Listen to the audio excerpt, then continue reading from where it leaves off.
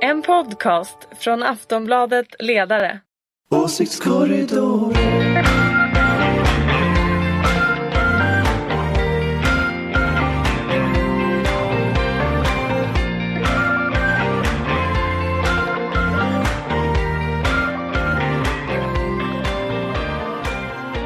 Hej och välkomna till Åsiktskorridoren, en podd från Aftonbladets ledarredaktion. Vilken vecka vi har haft. Historisk, dramatisk, exceptionell. Nu ska vi försöka bringa klarhet i vad det är som pågår och vad som händer framöver i det politiska Sverige. Vi har ju faktiskt gått in i en ny valrörelse, konstigt nog. Vilka är det som tjänar på ett extra mellanslagval? Kommer det här bli en folkomröstning om ekonomi eller om invandringen? Blir Sverige ett nytt Danmark? Och vad kan egentligen göras politiskt fram till 22 mars? Jag, Hanna Olsson från Aftonbladets samhällsredaktion, är mer förvirrad än någonsin, men då är det ju tur att jag har några av Sveriges flitigaste panelpersoner och politiska proffs med mig. Välkommen Ulrika Schenström, moderat och PR-geni. Hej! Hej! Och välkommen också till din antagonist Anders Lindberg, ledarskribent på Aftonbladet. Tackar. Och hej till Ingvar Pettersson som är en veteran på ledarredaktionen men ny i poddsammanhang.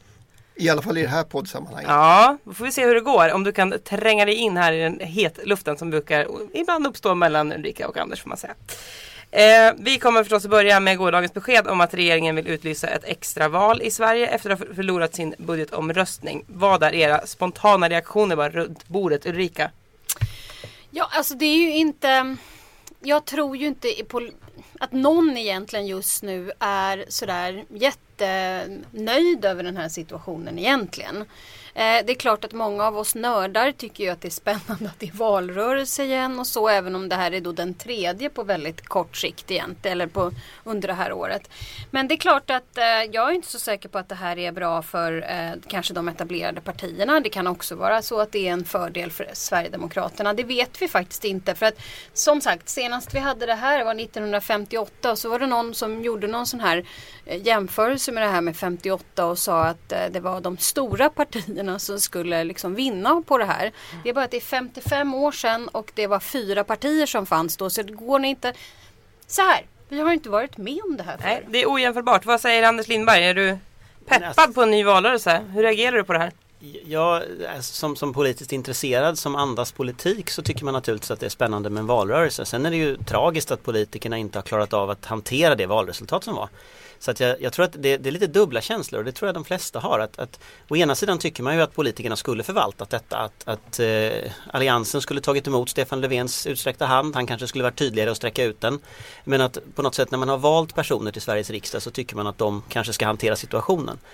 Jag ser inget annat att göra i det läget som uppstod. Riksdagen är låst i princip. Det fanns inga regeringsalternativ kvar. Och då är det demokratiska, det är att man går tillbaka till väljarna och ställer frågan, ja, hur vill ni att landet styrs? Det är det som händer nu. Så att jag i brist på bättre alternativ så är jag taggad. Vad säger du, Ingvar? Ja, men så kan man förstås uttrycka det. Men jag skulle också säga att alltså om vi ger oss på och försöker tänka, ja men så vad var alternativet, och då inte bara liksom i den här akuta situationen, så kan man ju säga att vi stod liksom i ett politiskt klimat där det också fanns en stor liksom risk för ett sorts dödläge och ytterligare, alltså fler år utav håglöshet och en stor uppgivenhet. Mm. Och det är klart att med det som alternativ så kan man ju säga att då hade det ju varit fullständigt förödande om hela den här krisen hade slutat i någon slags antiklimax där allt rullar på som förut och ingen egentligen får mandat att göra någonting. Alltså det ger ändå lite nerv åt politiken igen. Men det får man ju säga, men sen får man också säga att det hade ju också krävt att man gör upp över blockgränserna i slutändan. Och jag är inte så säker på att Sverigedemokraterna hade hållits borta på något sätt. Då menar jag i att växa, utan jag tror att möjligen om etablissemangspartierna hade börjat göra upp, så tror jag att Sverigedemokraterna hade varit den enda oppositionen, och det hade nog lett till att de hade växt. Det är väl den erfarenheten man har. Ja, så att jag tror att det som man kanske kan anklaga alla partier för, eller åtminstone 2 partier som Moderaterna och Socialdemokraterna, det är kanske att inte riktigt inse under valrörelsen i tid och under kanske förra mandatperioden att det var väldigt mycket välfärdsfrågor och och värderingsfrågor som var stora och var på agendan, och att man inte gjorde någonting riktigt åt det redan från början. Håller du med där, Anders? Alltså, jag ser lite ett annat problem egentligen, och det är att vi har gått i en valrörelse där Stefan Löfven sa att han vill samarbeta. Alliansen har utgått från att han ljuger och inte vill det. Alliansen har sagt att de inte vill samarbeta, och så har Stefan Löfven utgått från att de ljuger. Och problemet är lite att egentligen har alla gjort det de sa innan. Alliansen sa att de skulle rösta på sin budget, de röstade på sin budget, regeringen föll. Stefan Löfven försökte samarbeta, han fick kalla handen när han gjorde det. Men det kanske är så, och man tittar på Sverigedemokraterna, de har också gjort ungefär vad man kan förvänta sig att de har gjort. Det kanske är så att vi ska börja faktiskt lyssna på vad folk säger och sen tro att de talar sanning. Att om det är så att de säger att de har en viss strategi innan valet, ja då kommer de att ha den efter. Men samtidigt var det ju väldigt svårt för Stefan Löfven att göra upp med Alliansen med den typen av budget som han hade lagt där. Jag menar, skulle han ha börjat förhandla med dem kunde man inte göra det dagen efter, samma dag som själva Sverigedemokraterna hade haft en presskonferens om att man tänkte rösta på Alliansens budget. Fast det där tror jag förenklar lite. Det där tror jag förenklar att den här budgetprocessen. Du måste ju ha en majoritet för din egen budget, och då måste du ju ringa runt till de här partierna och fråga: vår budget ser ut så här, kan ni tänka er att rösta på den? Den här processen, vad skulle ni Ulrika, behöva den här ha? processen började inte natten innan regeringen föll, utan den här processen började redan långt innan valet, när det stod klart att Sverigedemokraterna antagligen skulle öka. De skulle antagligen bli vågmästare, ingen skulle få majoritet. Och det som Alliansen sa då var deras lösning, det var att största block ska få regera. Det var ju det som var utgångspunkten. Fast varför säger då Stefan Löfven före valet att det är klart jag inte bildar en regering om jag inte vet att jag har en budget som har majoritet? Han sa då ju måste det, han ju ha fast han sa ju det då utifrån det som Alliansen ändå lovade, att största block ska få regera. Och om vi kommer ihåg lite bakåt i tiden, så är det någonting som Fredrik Reinfeldt sa även innan valet 2010. Så att det är liksom dilemmat som vi står i nu, och det är ett problem som båda sidor har. Det är att den här modellen för hur man ska hantera Sverigedemokraternas inflytande, eller att de inte ska få ett inflytande, att största block ska få regera, den har liksom fallit nu. Och jag skulle nog efterfråga faktiskt att man försöker lösa det här innan valet den 22 mars.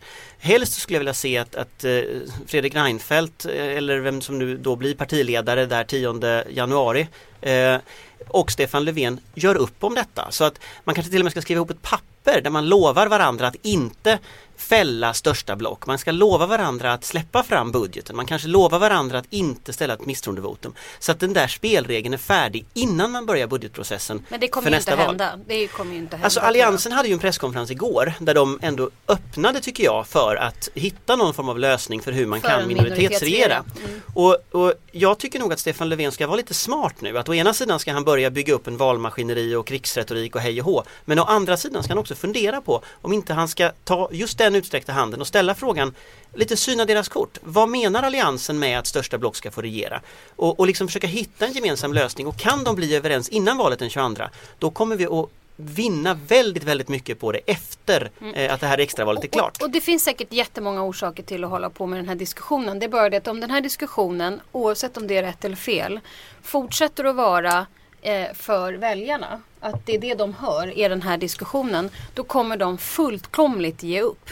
Därför att om inte de här etablerade partierna pratar om riktiga politiska frågor och svar på samhällsproblemen, då kommer det här bara gå SD i händerna. Alltså det håller jag med dig om, men regeringen har just fallit. Och vill vi undvika att samma sak händer efter valet den 22 mars, så måste faktiskt Socialdemokraterna och Moderaterna tillsammans ta ett ansvar för det. Jag vet att Ingvar vill in här, men jag vill bara... Ansvar vore en bra idé, tror jag, om det ökar lite. Jo, men det kanske inte finns så stora partier efter valet ifall man bara pratar om de här sakerna under valet. Ju mer tekniska frågor som handlar om spelteori och taktik kommer bara att gynna Sverigedemokraterna. Det är en jätteintressant fråga och jag vill komma in på den också. Ingvar, vad tänker du här? Väldigt kort, alltså därför att jag tror att man måste se, alltså det här är ju en lång, alltså man har dels ett akut problem som handlar om regelverket för hur man sköter omröstningar i riksdagen. Det går ju att lösa. Det kanske till och med går att lösa utan att det behöver bli en stor sak gentemot väljarna, utan tvärtom. Ja, men titta här, vi kom överens, det var inte krångligare än så här. Låt oss hoppas det. Ja. Och så borde det inte vara en stor, så kan det vara undan. Sen är ju den, alltså det jag tror, och jag är verkligen på allvar inte säker på hur det här kommer att sluta, men det är klart att svensk politik bygger just nu på en tankekarta som går ut på att det finns två politiska block, att mitten, att det finns en gräns mellan dem, att det finns några partier som möjligen i undantagsfall och när man har ätit goda bufféer på LRF kan tänka sig att kliva över de där blockgränserna och så va.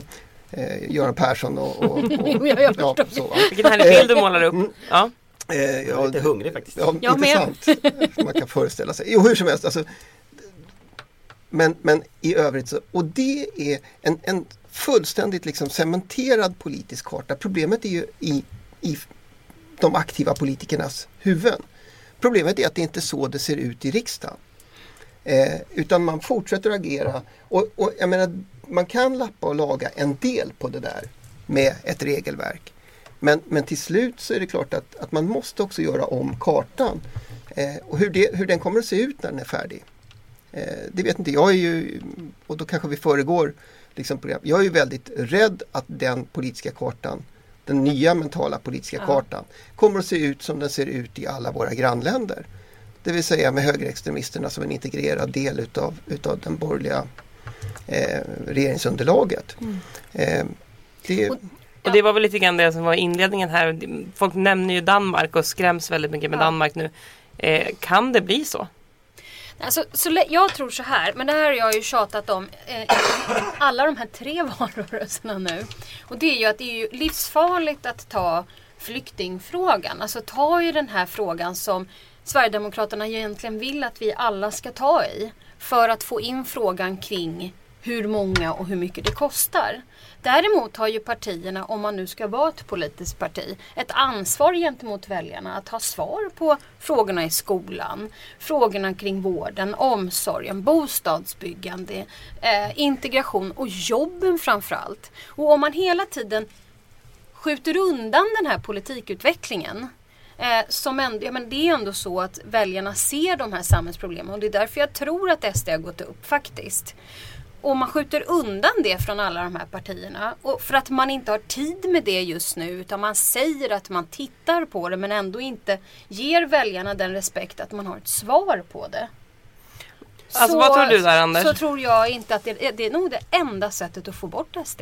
Jag tror att Sverige mycket väl kan bli både som Danmark och Norge. I Danmark så är ju Dansk Folkeparti har inte varit ett regeringsparti. I Norge så har ju Fremskrittspartiet ändå, de är ett regeringsparti.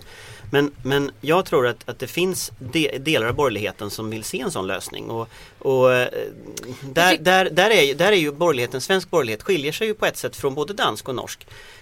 På ett väldigt intressant sätt, och det är ju att en del av borgerligheten, speciellt liksom den yngre, mera ideologiskt sinnade, de är för fri invandring. Och det innebär att skulle borgerligheten gå den vägen så skulle det antagligen hända samma sak som hände i Norge och Danmark, nämligen att borgerligheten spricker.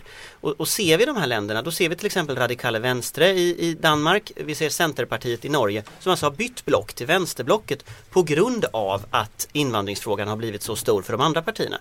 Grejen i Sverige som skiljer, det är att den del i borgerligheten som är så här positiv till invandring och för ett öppet samhälle, den är majoriteten.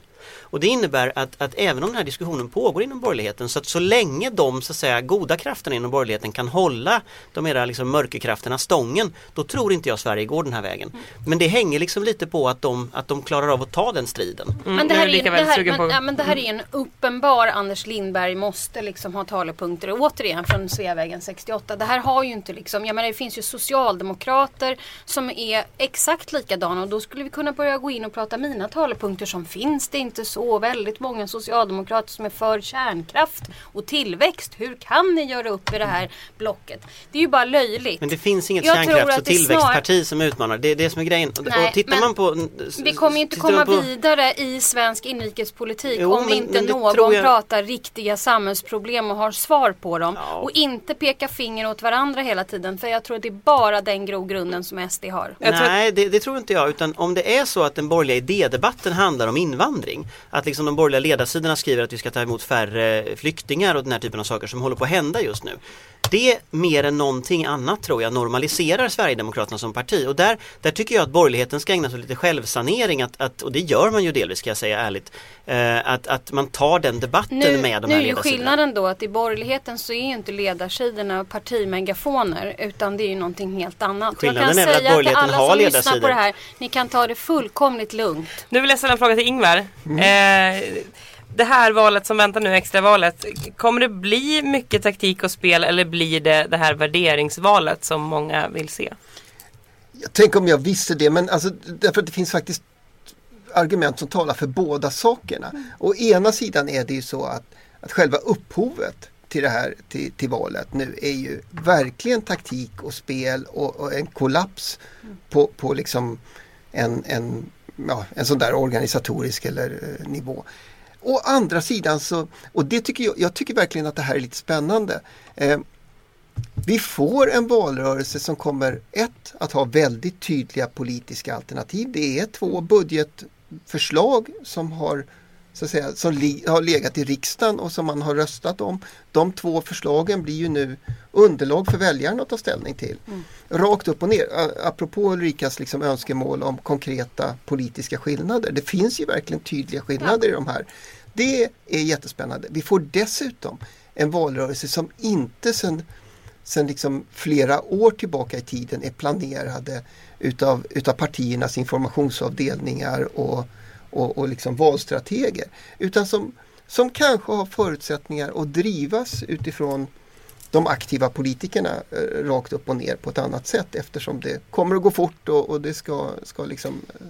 Så att till slut, när man väger ihop det här, jag hoppas faktiskt att vi får en ovanligt bra valrörelse den här gången. Man kan tänka sig att LRF panik dukar upp den här flådiga frukosten kanske Såklart. I detta nu. Vad tror ni andra om vad det blir för typ av valrörelse? Alltså, jag tror det fortfarande är väldigt, väldigt osäkert. Nu håller de på att göra olika mätningar på partierna för att klura ut hur de ska liksom sätta det här på bästa sätt. Men jag ser 2 huvudalternativ. Antingen så blir det Sverigedemokraterna vill, en folkomröstning om invandring.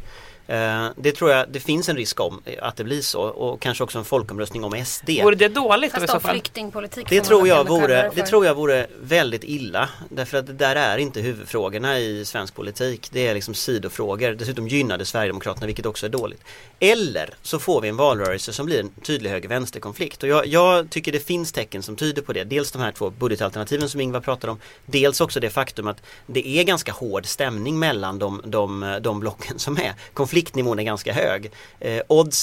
Insatserna är ganska höga, vilket gör att blir det en tydlig konflikt mellan höger och vänster, mellan sänkt skatt och välfärd, mellan traditionella frågor om liksom statens räckvidd och såna här hur bra äldreomsorgen ska vara och så vidare. Då tror jag att Sverigedemokraterna har väldigt lite att tillföra. Då tror jag de ramlar liksom ur det politiska samtalet. Och min förhoppning är att det blir en sån där tydlig, hård höger-vänster-konflikt. För då, dels så får svenska folket tydliga val, och dels så slipper vi att ha en valrörelse till som handlar om liksom Sverigedemokraterna. Ja, det har inte funkat så jättebra och hittills, eller vad man ska säga. Alltså SD växte väldigt mycket i det här valet, och man pratar ju ändå fortfarande om, borde inte den här höger-vänster-konflikten också gälla flyktingfrågan, integrationen lyfts ju fram väldigt mycket nu. Vad säger du om det, Ulrika?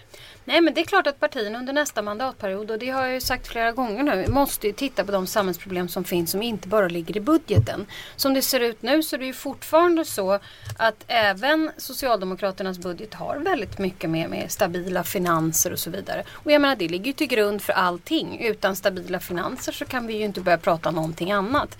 Men jag är ju väldigt orolig för att det blir ett väldigt taktiserande och spelteoretisk valrörelse, därför att den är så kort. Därför att det finns så få partier som kommer att hinna med att göra de här svaren.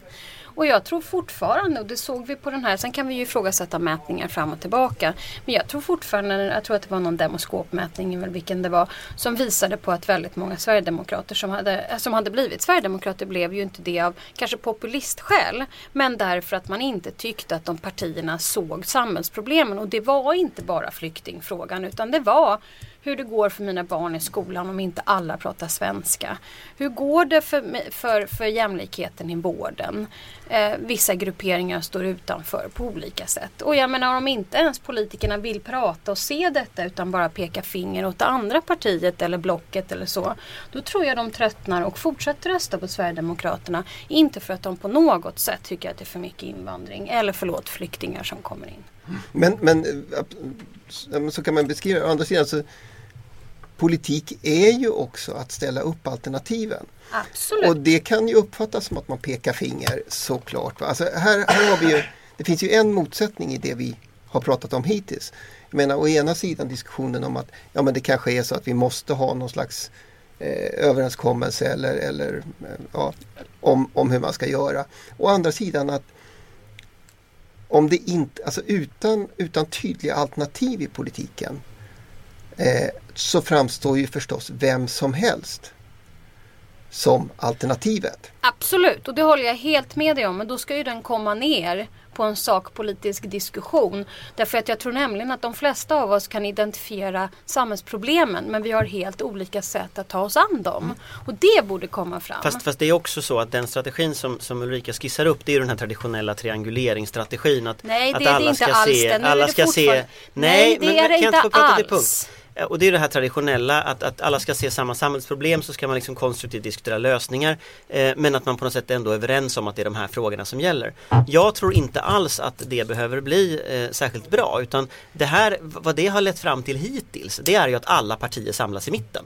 Och de nya Moderaterna samlas i mitten, Socialdemokraterna försöker samlas i mitten. Och jag tror att det var någonting som vore skönt nu, det är att kasta den här trianguleringen över bord. Att liksom diskutera de ideologiska skillnader som finns och att få en konflikt om det. Och där tror jag att både Socialdemokraterna och Moderaterna är ganska skyldiga till det. Därför att de nya Moderaterna försökte göra och lyckades med, det var att liksom etablera mittpunkten i svensk politik och liksom ställa sig där. Nu försöker Socialdemokraterna göra samma sak. Problemet blir bara att om alla springer till mitten, då blir liksom utrymmet på kanterna jättestort. Och det är ju det utrymmet Sverigedemokraterna liksom livnär sig på. Nu var det ju inte då ordet triangulering jag överhuvudtaget tänkte närma mig, utan jag tänkte verkligen vara seriös och närma mig de samhällsproblem som vi ser. Och många av dem ser vi samma. Det kan vara så att Socialdemokraterna ser många andra problem än vad Moderaterna gör. Bra! Då har vi en diskussion om det. Men jag var inte ute efter någon formfråga i trianguleringshänseende. Jo, men det är ändå, det är ändå det som är konsekvensen av den strategin. Men jag håller inte med dig, Anders, alls faktiskt. Fast vi har sett det de senaste åren väldigt tydligt att konsekvensen av den strategin har blivit... Då börjar du bli taktisk igen. Nej, men istället för att prata om...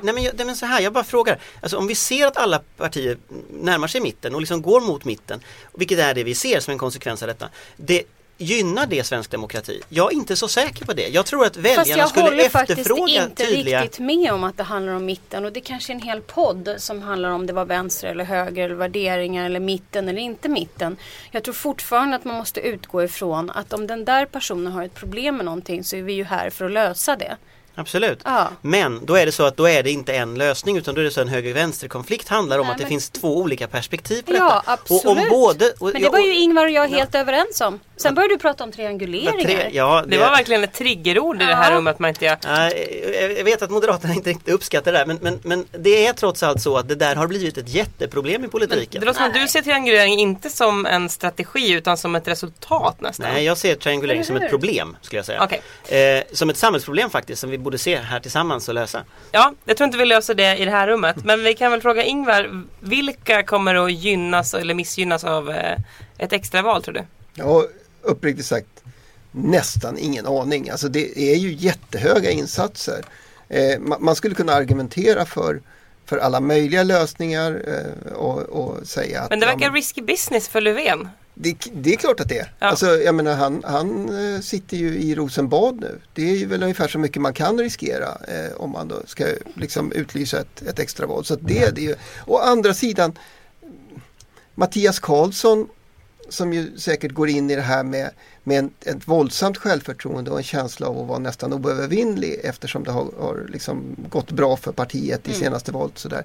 Han sitter ju med alla de senaste väljarna som vi alltid vet är de som också har lättast att lämna partiet.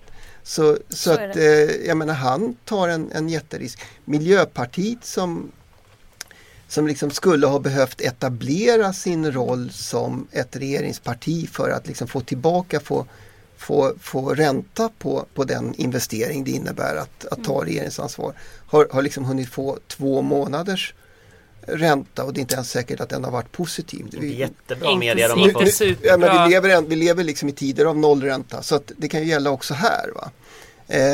Nej, så att det finns många som tar risker med det här. Å andra sidan skulle de också ha tagit risker om man hittade någon annan försökte ta sig ur det. Hur ska Moderaterna fixa det här nu då?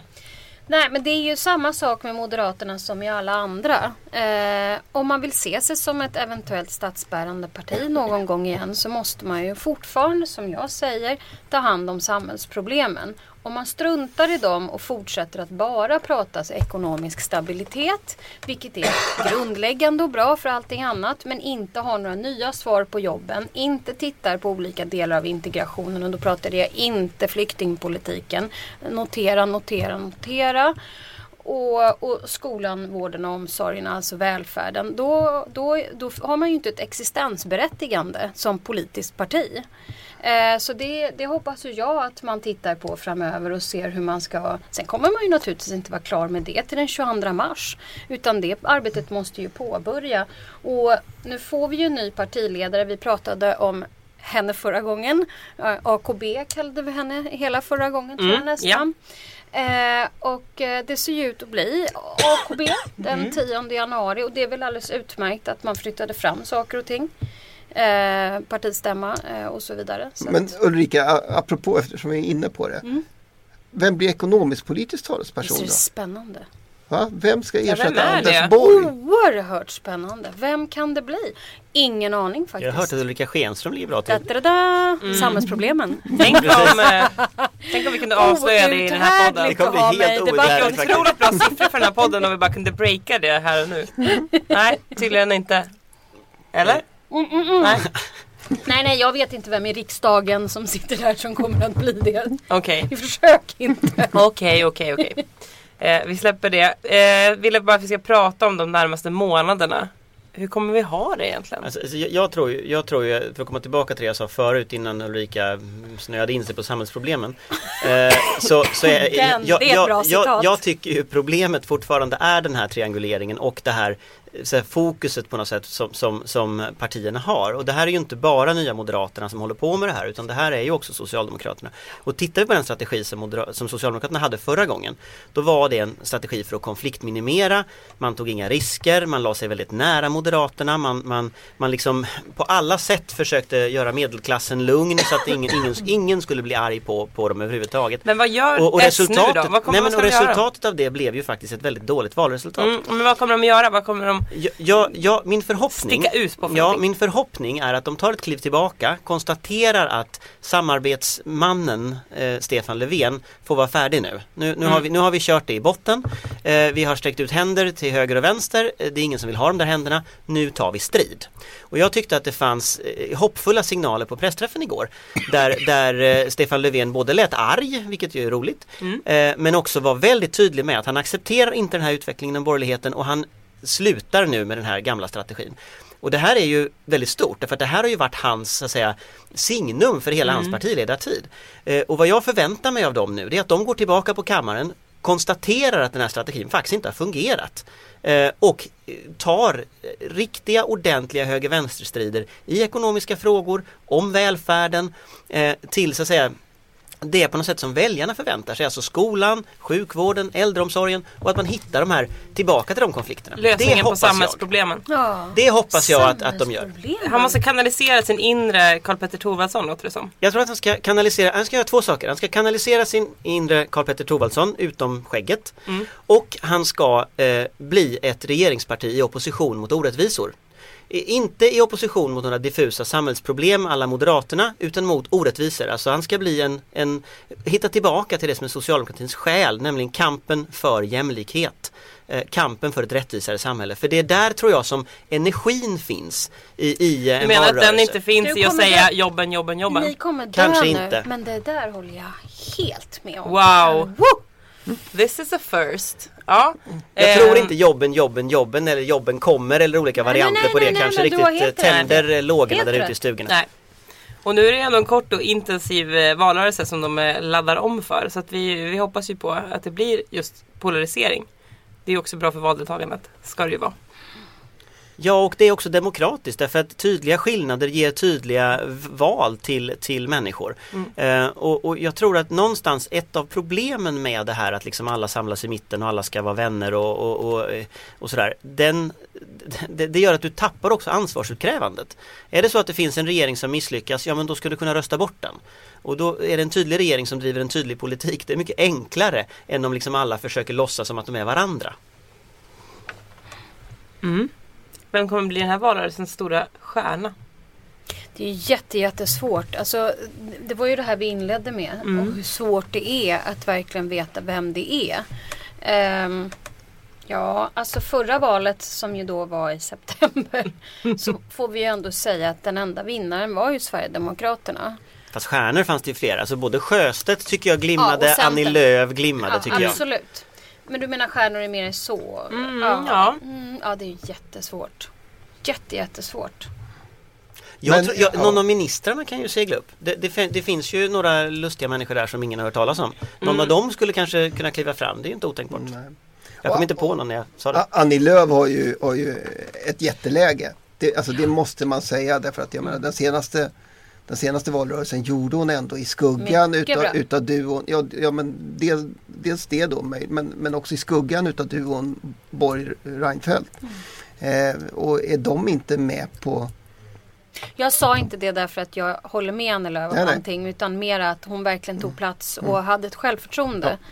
Absolut. Och som sagt, nu finns ju ett mycket större utrymme. Kanske Jonas Sjöstedt också av ungefär samma skäl. Alltså nu behöver han inte uppföra sig som om han kandiderade till ett departementschefsjobb. För det vet alla att han inte kommer få något. Nej. Så är det. Han kan använda lite av den där ilskan jag tycker det som kan han vara hade ganska roligt med ett vänsterparti som tar lite mindre ansvar på det sättet. Alltså, för jag kan tänka mig att jag är lite rädd för en situation där så att säga, Sverigedemokraterna är de på något sätt det oppositionella som tar lite populistiska poänger. Jag kan tycka det är ganska skönt. Det var en debatt igår på tv där Jonas Sjöstedt rök ihop med Mattias Karlsson så fliserna rök. Det kan jag tycka att det där får de gärna göra fler gånger. För då blir det liksom, då brinner det lite i politiken. Men sen tror jag, alltså det oskrivna kortet i valrörelsen, det är ju Anna Kinberg Batra. Alltså hon har dels alla förutsättningar att liksom hon väljs ganska tidigt så. Hon har alla förutsättningar att segla upp som ett starkt namn. Hon har också alla förutsättningar att krascha. Så att lite blir ju det här, det är ju on the job training liksom. Hon ska lära sig vara partiledare mitt under en brinnande valrörelse. Går det bra så blir hon Sveriges första kvinnliga statsminister. Går det dåligt så kan det gå riktigt dåligt för Moderaterna. Och det är ju, när man pratar med moderater så är det vissa som säger så här, om Bo Lundgren viskar de lite om att då fick ju Moderaterna 15%. Så att, alltså, jag tror att för Moderaterna är risken väldigt stor, men chansen är också väldigt stor. Så att där tycker jag, där kommer jag att titta i alla fall. Spännande. Det kan vara en väldigt stor stjärna som kommer. Tror du att det är en stor stjärna, Ulrika? Jag hoppas naturligtvis att det är en stor stjärna, men det är ju som sagt svårt att säga om. Jag har ju sett många partiledare i många partier. Det är inte alltid den som är mest utpekad för att vara stjärnan. Jag menar, Annie Lööf var ju helt uträknad i 2 år tills hon flög upp. Vi får se om den här vildhästen kan bli en stridshingst då. Och för att använda en gammal... Fick hon till det? Ja visst, man har väl jobbat med humor. Nu tycker jag vi tar och avrundar åsiktskorridoren för idag. Vi kommer förstås återkomma med fler spännande avsnitt vad det lider. Tack så länge Ulrika Schenström, Anders Lindberg och Ingvar Pettersson. Jag heter Hanna Olsson och vi hörs igen. Åsiktskorridoren.